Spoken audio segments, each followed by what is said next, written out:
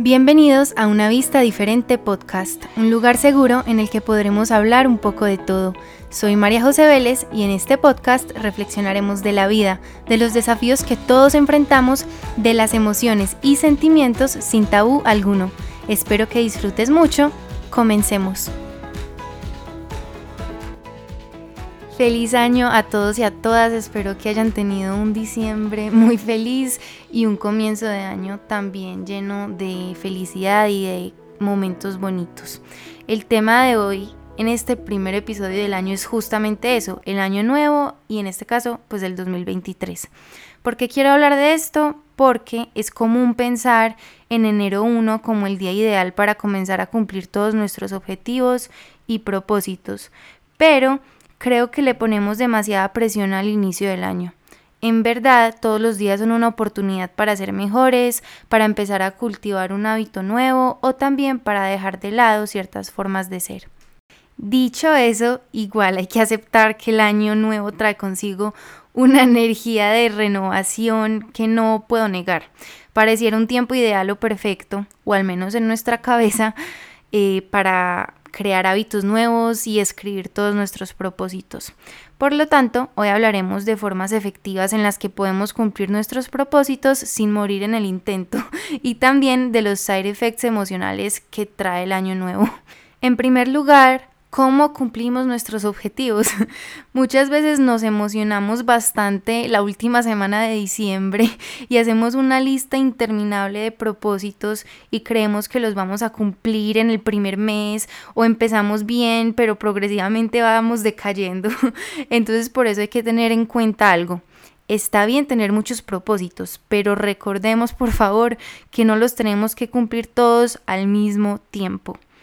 ¿Cuál es mi recomendación? Escoger uno o dos con los que queremos empezar y ser realistas del tiempo que nos tomaría concretarlos.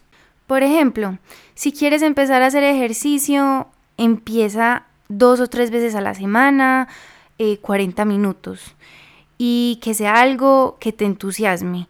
Eso de ir al gimnasio así obligado, sufriendo la ida, sufriendo mientras uno se viste, para mí eso no cumple con el objetivo de querer hacerlo por algo. O sea, obviamente va a ser difícil al principio mientras uno coge la disciplina, pero estoy segura que puedes encontrar algo que te entusiasme más. Si eso es ir al gimnasio, perfecto. Si es ir a caminar por las transversales, perfecto. Si eso es meterte en una clase de tenis o de pilates, yo no sé, lo que se te ocurra, hazlo, porque en realidad cualquier clase de movimiento físico sería una mejora a lo que antes no estabas haciendo.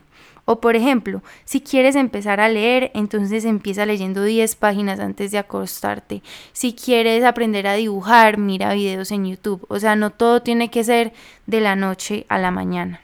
En un estudio de Philippa Lally, una psicóloga en el University College of London, se dieron cuenta de que un hábito toma informarse entre 2 y 8 meses.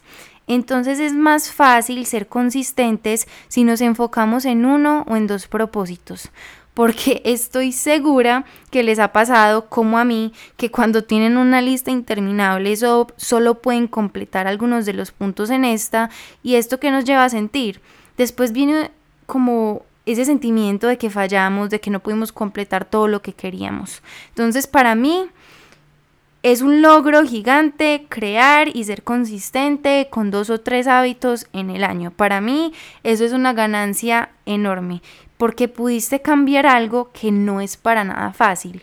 No es para nada fácil ir de no hacer nada de ejercicio a ser disciplinado e ir 3 veces a la semana. No es para nada fácil construir un hábito de lectura. O sea, es que creo que le quitamos mérito a qué tan difícil es construir un hábito después de estar toda la vida acostumbrados a ser de determinada manera. Si tenemos este tipo de listas que son interminables, que no me malinterpreten, o sea, es muy bacano, yo las tengo, son largas porque pues así se puede soñar y uno como que lo ve y se lo mentaliza y todo, pero a lo que quiero llegar es que no repitamos esos ciclos de llegar a diciembre y nos deprimimos porque no hicimos todo en la lista. El momento en el que nos empezamos a despreciar por no lograr lo que queríamos y en el proceso ignoramos muchas veces lo que sí logramos. Ejemplo, ese hábito que nos costó y por fin lo logramos, o esos 2 o esos 3. Lo que sea que hayamos logrado es un logro al final del día. Para mí, el secreto del asunto, si lo puedo llamar así, es de tener una mentalidad mucho más flexible que inicie en un punto de agradecimiento, porque hay que entender que los cambios se logran paso a paso, no de un día para otro, y de que está bien tener una lista un poquito más limitada para el corto plazo, que es un año, o que si queremos tener una lista más larga está bien, con tal de que recordemos que tenemos mucho más tiempo para cumplirla. Entonces, pensé en algunos pasos que nos podrían servir para no morir en el intento, como les dije antes, de que el 2023 sea un ciclo como lo fueron los años anteriores. Primero, anotar en una hoja nuestros propósitos, que creo que esto pues probablemente lo hicieron en diciembre. Si no, recuerden que lo pueden hacer todavía, y escribir los propósitos con una actitud de gratitud. 2. Escoger los 2 o 3 más importantes para ti en este momento. Listo, ten la lista que tiene 10 cosas, pero escoge 2 o 3 con los que puedas iniciar. 3. Ser realista y crear un plan sobre cómo completarlos. No podemos tener en nuestra lista, quiero aprender a dibujar, o por ejemplo yo personalmente, quiero aprender a hacer videos, y no hacer nada por aprender a hacer videos, sino que dejarlo en una lista. Y 4, empezar. Como les digo, si quiero hacer videos, investigar de cómo hacerlos. Si quiero leer, comprarme un libro que me entusiasme. Si quiero hacer ejercicio, decirle a un amigo o una amiga que me acompañe a caminar, o que vayamos al gimnasio juntos. No sé, hay muchas formas de empezar para hacer que ese primer paso pues no sea tan difícil. Ahora, recuerda que igual todos los días son una nueva oportunidad, que está bien no ser la mejor versión siempre, que está bien fallar algunos días y no ser tan productivos como quisiéramos, o no cumplir con el objetivo ese día.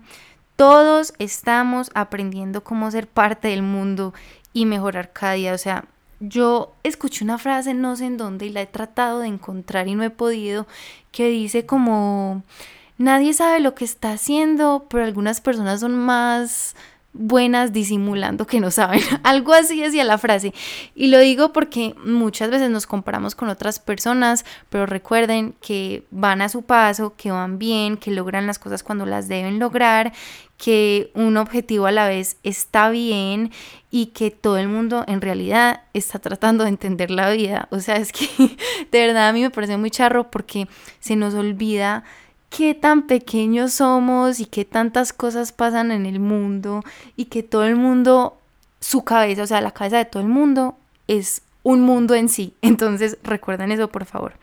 Al final del día, todos los días son un momento, son una oportunidad nueva. Y si un día no te sientes capaz o no tienes la energía, está bien, eres humano, y el día siguiente será un momento nuevo para retomar tus objetivos.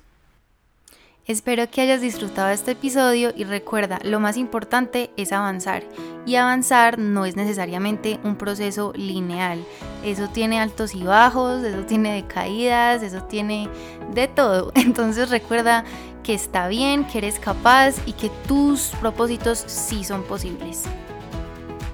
Entonces recuerda, eres inteligente, eres capaz y eres fuerte. Muchas gracias por escuchar y hasta la próxima. Espero que hayas disfrutado este podcast y te invito a seguirme en la página de Instagram @vd.podcast.